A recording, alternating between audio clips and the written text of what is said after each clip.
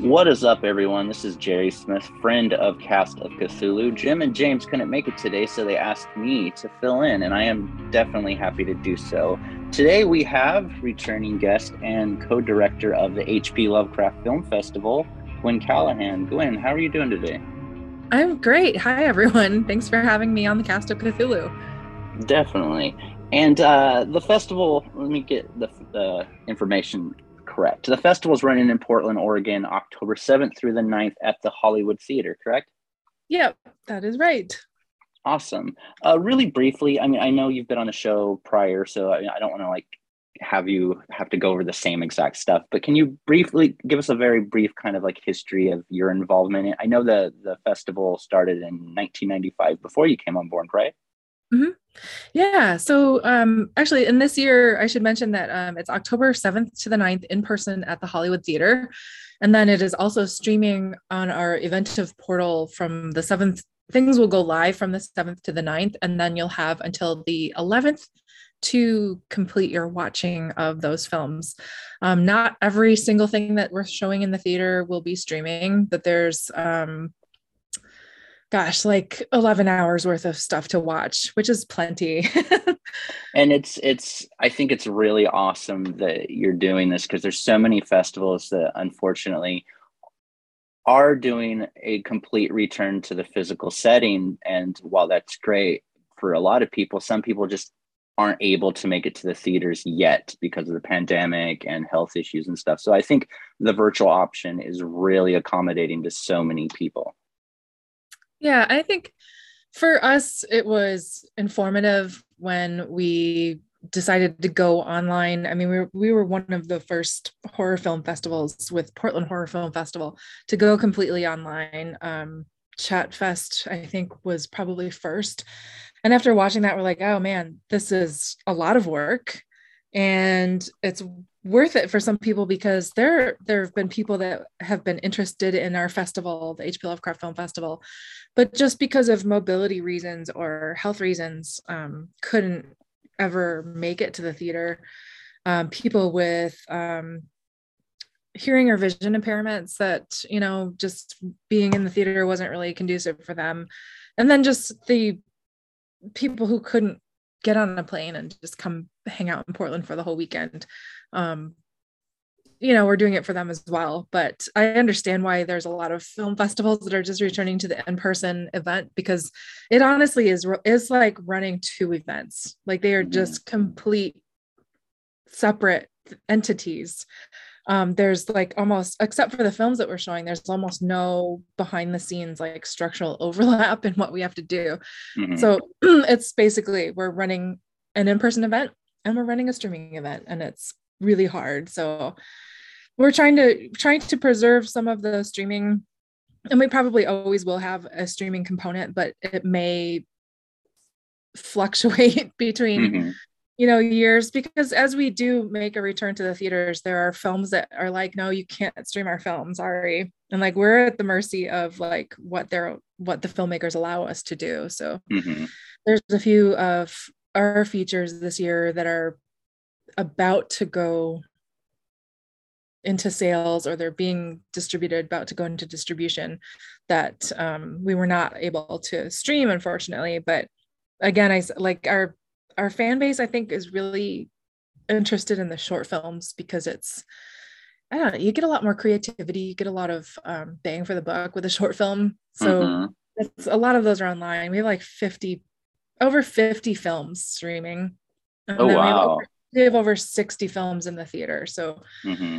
it's pretty close. I mean, if you go to the theater, you can't physically see everything because we have programming on all three screens, and there's only 10 screenings basically a day, 10 screenings a day on three screens. So you can see probably three-quarters of what we're offering because things repeat.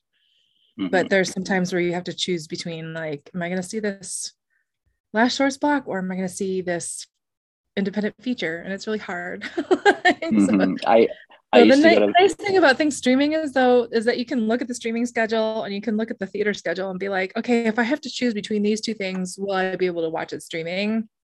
And most of the time you can. So Yeah, it becomes a Sophie's Choice of sorts. I used to go to Fantastic Fest every year, and it would be like so nerve-wracking to have to decide, do I want to see this film or this film? But yeah. mm-hmm. Now going back, the festival, like I Oh said, yeah. it started in '95. Oh, at what year did you and Brian, your husband, take it over? Yeah. So we took it over in 2011. So from 1995 to 2010, Andrew Migliori, who is the founder and original director of the festival, ran it by himself with volunteers, some years more than others. And it's a lot. Like he had a full-time job and it was just getting to be a massive undertaking. And we started vending at the festival because we make our own t-shirts and we sell stuff online through arkhambazaar.com. And we had been vending and he kind of was like, hey, do you guys want to help me run this festival? At the time we lived in New Orleans and we were like, well, we will help how we can, but like, we're in a different city from you. And he's like, you guys should move here. And so when we did decide to move to Portland is when he decided that he couldn't really continue to take on the extra responsibility of running a festival. He had a family and a teenage kid and they needed his attention. So he was like, okay, I'm stepping down. And he kind of looked over at us and was like, you guys ready to take it over? And it took us a few months. It took us a few months to be like, okay, I think we can do this. Cause we were, we had never run a film festival. We are film fans. Both of us were literature majors. So we kind of get the whole, thing, but it's like going to a film festival and appreciating films is a far different animal than actually running the festival. So Mm-hmm. we went from being an inmate to being the warden. So Over the past 11 years, how has the festival changed into what it is now? Were there a lot of growing pains, or for did that us, I don't know if the audience really noticed that much in terms of what was going on behind the scenes with us, but mm-hmm. we tried to keep so first and foremost, the festival created a community of Lovecraft fans and Lovecraft creators, and we really tried very hard to preserve that feeling, like preserve that as a space that's open and welcoming to all creators and all fans, because it's kind of a niche thing. There's not like 10 of these festivals. There's like us, basically. Mm-hmm. The Lovecraft Film Festival. We call ourselves the only festival that understands for a reason. But we expanded into a secondary venue so that we could have more literary programming panels and author readings and games and more vendors and things like that, because there was, the festival had been around for 15 years and people were noticing it and like wanted to be part of it. And when you have just the theater, there's very limited space because what we have is the lobby for vending. And we're blessed to have a theater that has like a nice fairly big upstairs lobby and 3 screens. So we 4-wall it. We take over the whole theater for the weekend. And previous to that, some of the panels and readings have been in the upstairs theaters in the afternoons to give people a little bit of a break from all the films. But we were like, we're getting more and more really good film submissions. Let's take the theater back for film showing and have a secondary venue for the literary programming. So from 2012 or maybe 2013 up until 2019, we had a secondary venue and we had sort of a robust panel discussion lineup, live presentations. Bill Stout came one year as our guest of honor and did a really cool slideshow on his trip to the Antarctic. He got his like ice diving certification and got to go dive under the ice and stuff. And this was back in a time when they had hired him to go be the artist, to do artist renderings of everything there because of the cold. I think there's some chemical process that happens that where like photographs don't come out the right color.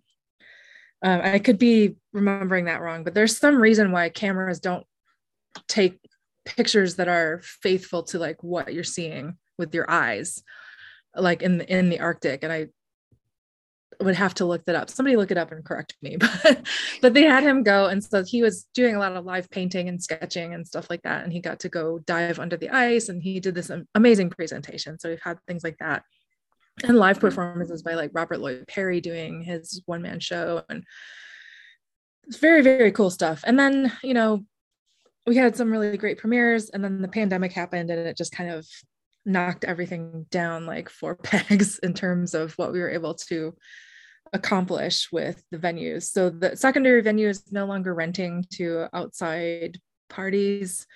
And this year, so last year we had a hybrid event as well, and we did a lot of films, but only on one screen, no secondary venue. And we did some panels and readings online, but we did the hybrid, like the online show the weekend after, which was it's a lot. It was a lot of work. Again, it's running two events. So this year we're doing them at the same time. People can chat with each other on our Discord server. And I apologize, I don't have the link to that, but if you go on Facebook to the HP Lovecraft Film Festival event, there's a post in there with the Discord invite that you can jump on and talk to other audience members and filmmakers and get updates. But yeah, we're doing both at the same time, but we actually got a room at our local library branch. They have a very nice meeting room, and we are going to be doing all of our author readings from 10 a.m. to 1 p.m. While we are there. And that will be author readings. And then in the afternoons on Saturday and Sunday, we have some panel discussions and some live events. Andrew Lehman is coming, and he's going to be doing a dramatic reading of The Hound. We have Tim Urin coming, and he's going to do his one-man show, Rats in the Walls. Let's see, we've got Pickman's Apprentice is back. That's a live art competition where Dave Correa, Nick Gucker, and Lee Rainey Smith are going to be duking it out over who can make the best piece of art based on audience suggestions for a location and a monster. And they have 90 minutes to do it. And then we silent auction the pieces and donate to a charity. And whoever basically raises the most wins. So that'll be back. And then we have, oh my gosh, I might be getting ahead of myself. I'm already telling you the whole schedule. But, no worries. No worries. I mean, talk about what you want. I you know, as a longtime fan, any time that I see a screening of Reanimator or any films in that, or Jeffrey Combs appearing somewhere, it like warms my heart, because in so many ways it's a tribute to the late Stuart Gordon, who was such a huge lover of all things Lovecraft. So I mean, seeing that on the docket was really huge for me to see too. I was really excited about that. Yeah, me too. I'm glad that you mentioned that. Stuart was a big fan and friend to the festival. We had him out a few times, and the year we got to show him the basically what amounts to the director's cut of From Beyond on the big screen was just like really touching. He had not had a chance to see it all put back together on a big screen, and at our festival was the first time he was able to watch it like that, and it was just an incredible experience. He was such a mentor and booster and friend to all kinds of creative people. He always had a minute to talk to you. And he was always really supportive of anyone wanting to do something in film or with Lovecraft. We miss him a lot. Definitely, like legend right there. Plus, he's an alumni of Empire and Full Moon, and yes. I'm currently working on the new Puppet Master as the composer. So like it's really cool to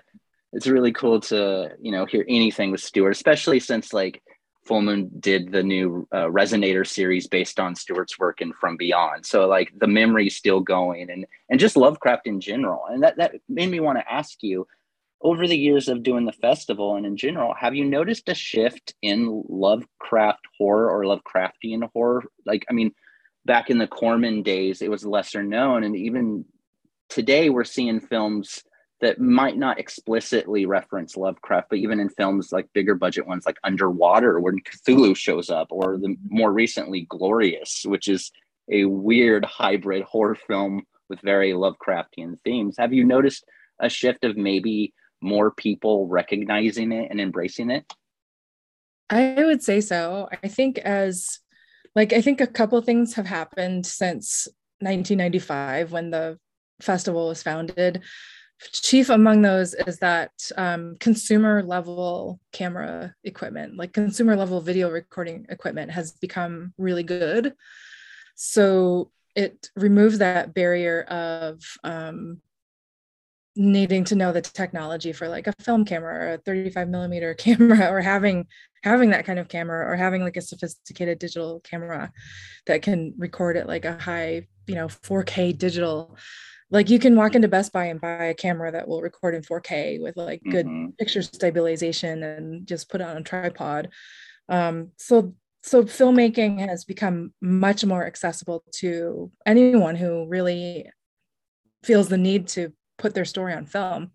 We've noticed this in our submissions for the festival, that we're getting submissions from all over the world. We're playing a short film from a filmmaker in Nigeria this year. Wow. Amazing.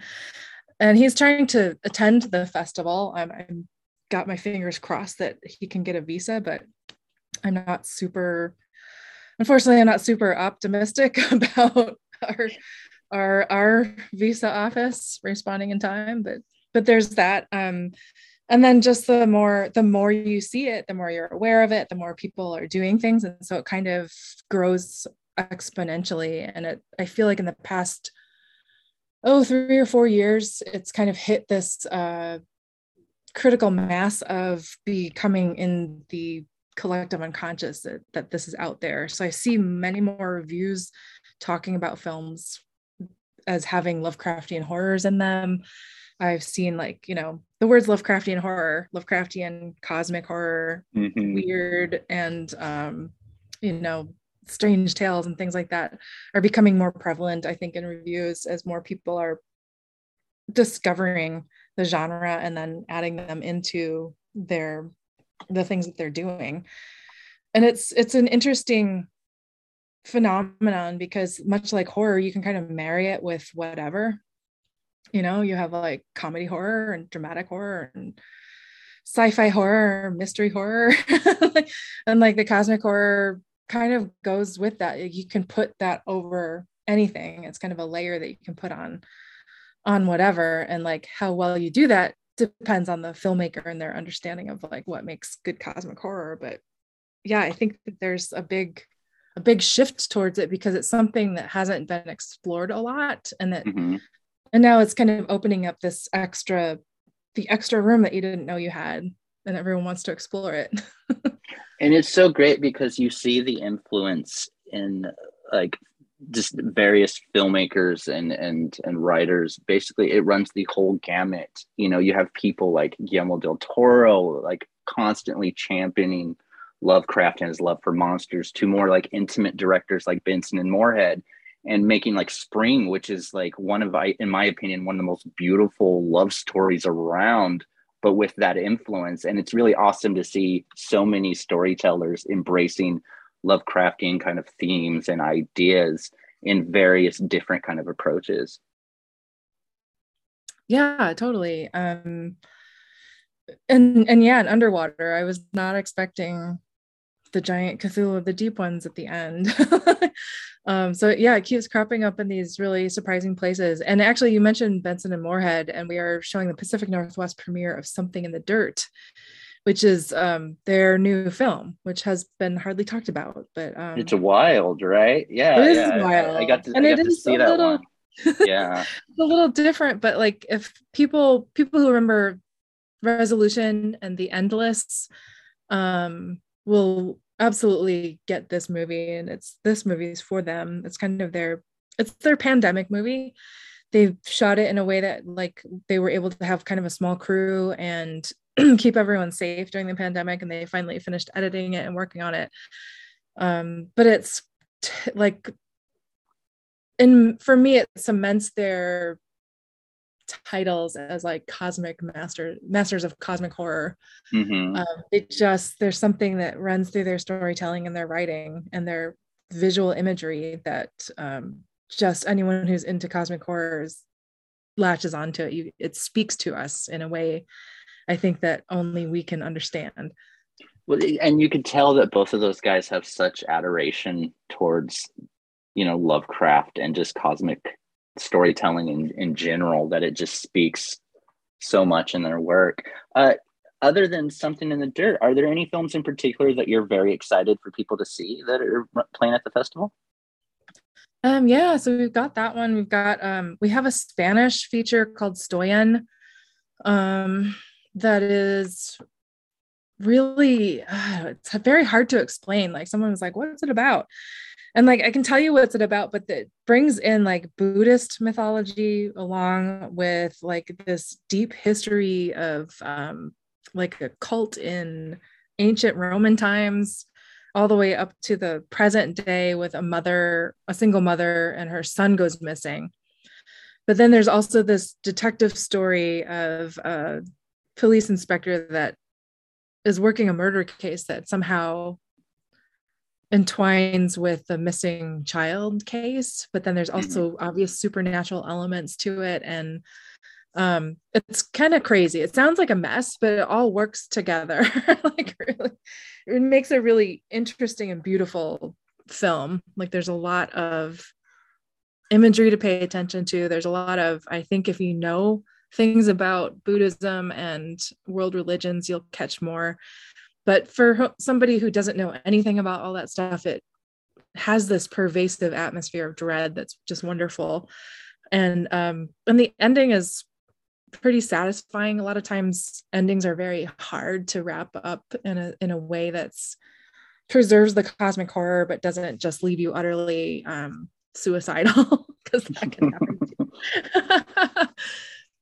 So that one is one to watch out for. And then we've got two sort of shorter feature films. One is called Whistle and I'll Come to You, by a Italian filmmaker called Valentina Battorti, and she adapted the M.R. James story Whistle and I'll Come to You, My Lad, and made this beautiful period drama that it gets real creepy at the end. Like it's about this archaeology professor that goes to a seaside hotel and finds an artifact, and then shenanigans, hijinks ensue. But if you're familiar with the story, it follows the story very closely, and it's it's very, very, very creepy. It's kind of a haunting, kind of a ghost haunting story, classic M.R. James.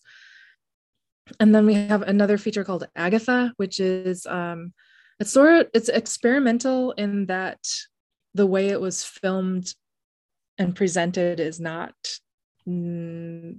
traditional. It is kind of like half rotoscoped, half animated. So you're looking at actors, like there's actors performing everything, but the visual, there's like drawing done over everything. And in some places you can't really tell, like, did they actually film that set or is that hellscape just the art? But this guy, Roland Becerra, it took him 10 years to finish this film. And it's really, really interesting. It deals with issues of like guilt and the occult and the hidden histories of places. I think very on the surface, it's about a man who basically blackmails a woman into using her magic capabilities to heal him. He's got some kind of undisclosed illness and wants her to fix him. And then, he gets more than he bargained for. So but I use that line jokingly because that's like when filmmakers don't know how to describe their films, their go-to is all is not as it seems, and they get more than they bargained for. And in this case, it is true. That or the Q&A questions that usually drive most people nuts these days. What is the budget? What did you film it on? And stuff like that. Mm-hmm. So it's always fun to hear. You spoke on a few of the events. Are there any surprises that you kind of have up your sleeve for attendees this year that maybe is unique to this year?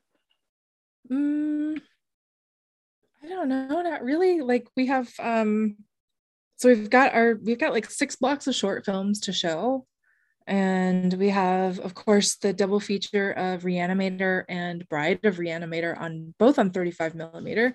Oh wow. And that's Bride of Reanimator is not something you see on 35 millimeter very often because it Mm-hmm. wasn't like a big hit. Like Reanimator, there's prints out there, but Bride is a little harder to find. And so we're just excited to have Jeffrey Combs back. He is a sweetheart. We love him. He's such a great performer and such a great actor. He really is the quintessential Herbert West. And Mm-hmm. I will stand by this, that every Herbert West performance after him, like there's no way that you're not influenced by his performance. Mm-hmm. Like, and you're lying if you say you've never seen it. So I'm Yeah. excited for that. We are also showing the extended or integral cut of Reanimator, where they took the R-rated cut and the unrated cut and married them together, so you get all the scenes in it.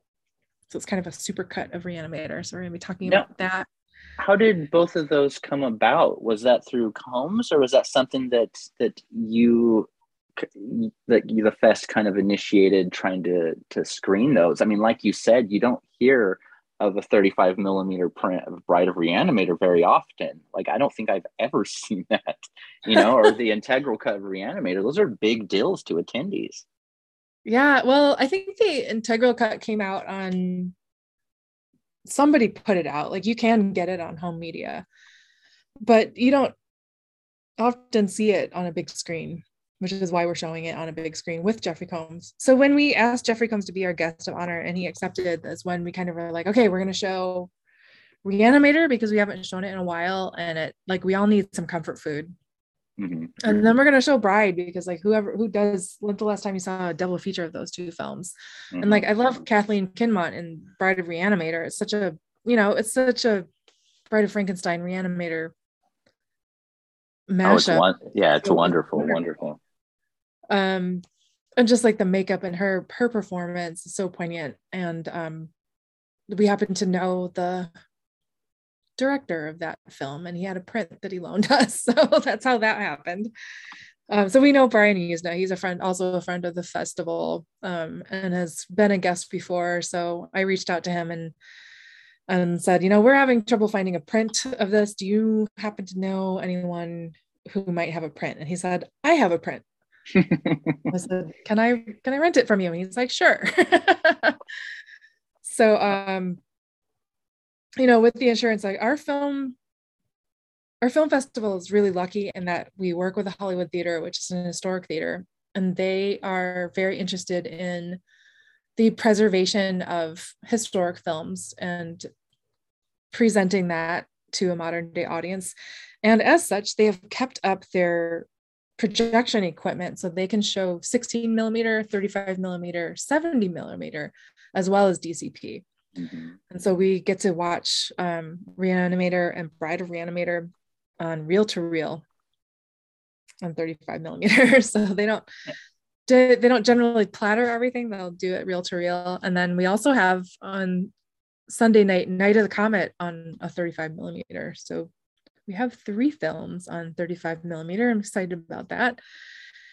And people ask me, what's the difference between the digital and 35? And it's all about texture and color and like the possible danger of the film getting sucked into the projector and burning. I feel like that little added element of danger helps your experience of watching it. Most definitely. You mentioned a filmmaker from Nigeria having a film out there, but as far as attendees, I mean, you have attendees all across the world that show up every year, right?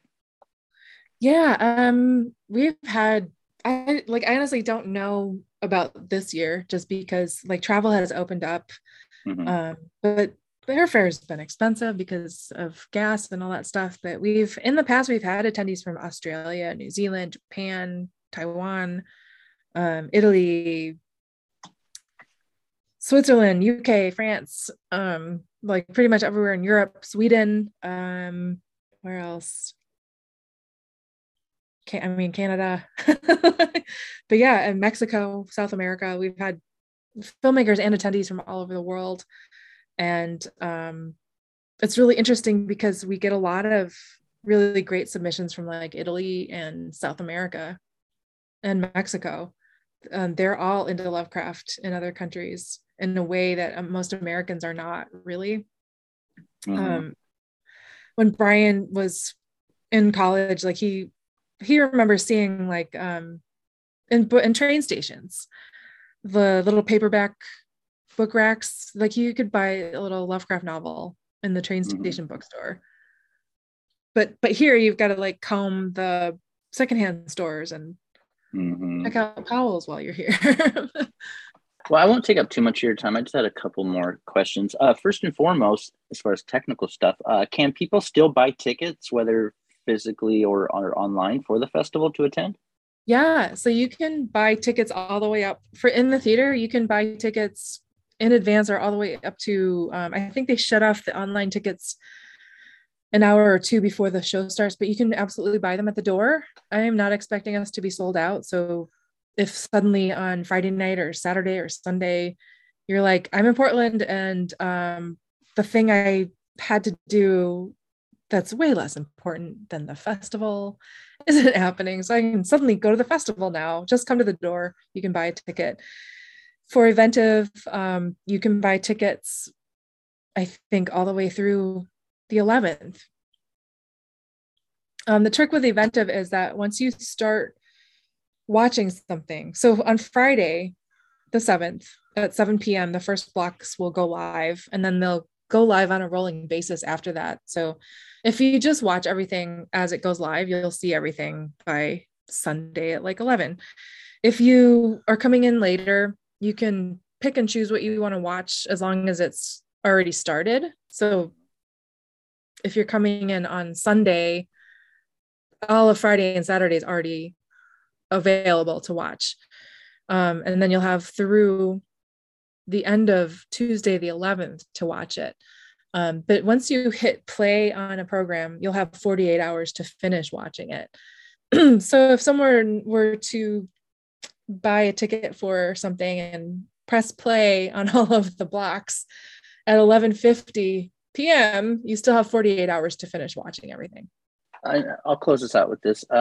Speaking as both, you're the programmer of the H.P. Lovecraft Film Festival and also as a fan of Lovecraft's work and using that term again, Lovecraftian horror.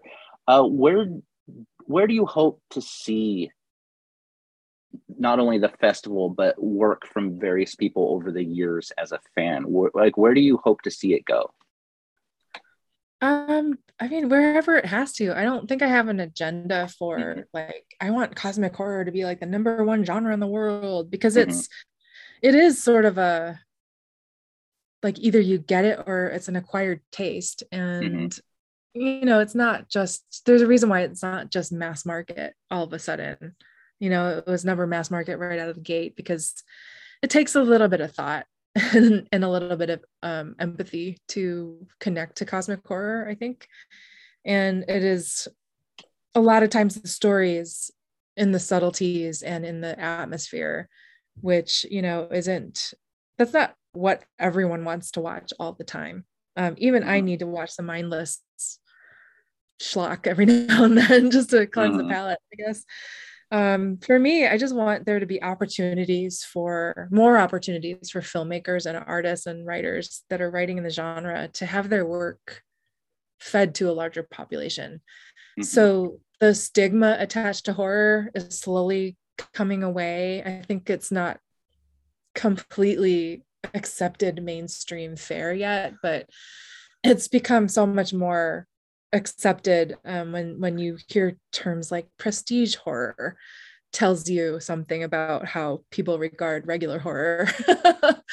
But I think the films that are working in that genre are pushing the envelopes all the time, are kind of opening up a wider space for the more niche subgenres of horror to have a little bit more room to showcase themselves. And so that's for me, like just being able to see the number of submissions that we get all the time, and then seeing the number of submissions that are also getting played at like wider genre festivals, including cosmic horror and Lovecraftian adaptations and things like that, is really exciting to see. And I guess for me, I just want filmmakers to be able to tell the story the way they want to tell it and have an audience for it. And so, we're here, we're providing a platform for them, but it's exciting to see that there's other festivals and, literary avenues. Like there's more and more weird fiction podcasts and more and more space on the shelves, I think, for those people who are writing in like a little bit of a weirder space. And I hope that just continues. Most definitely. Well, listeners, if you're in the Portland area, or even if you're not, book a trip and go to the Portland area, October 7th through the 9th to attend the HP Lovecraft Film Festival. Gwen, thank you so much for coming on the show. I'm excited about it. I'm sure so many other people are, so we definitely appreciate it. Yeah, thank you so much for having me. And I can talk about the festival all day long. I'm sure there's things I forgot to tell you, but if people want to know all the details, they can go to our website, which is hplff.com/PDX.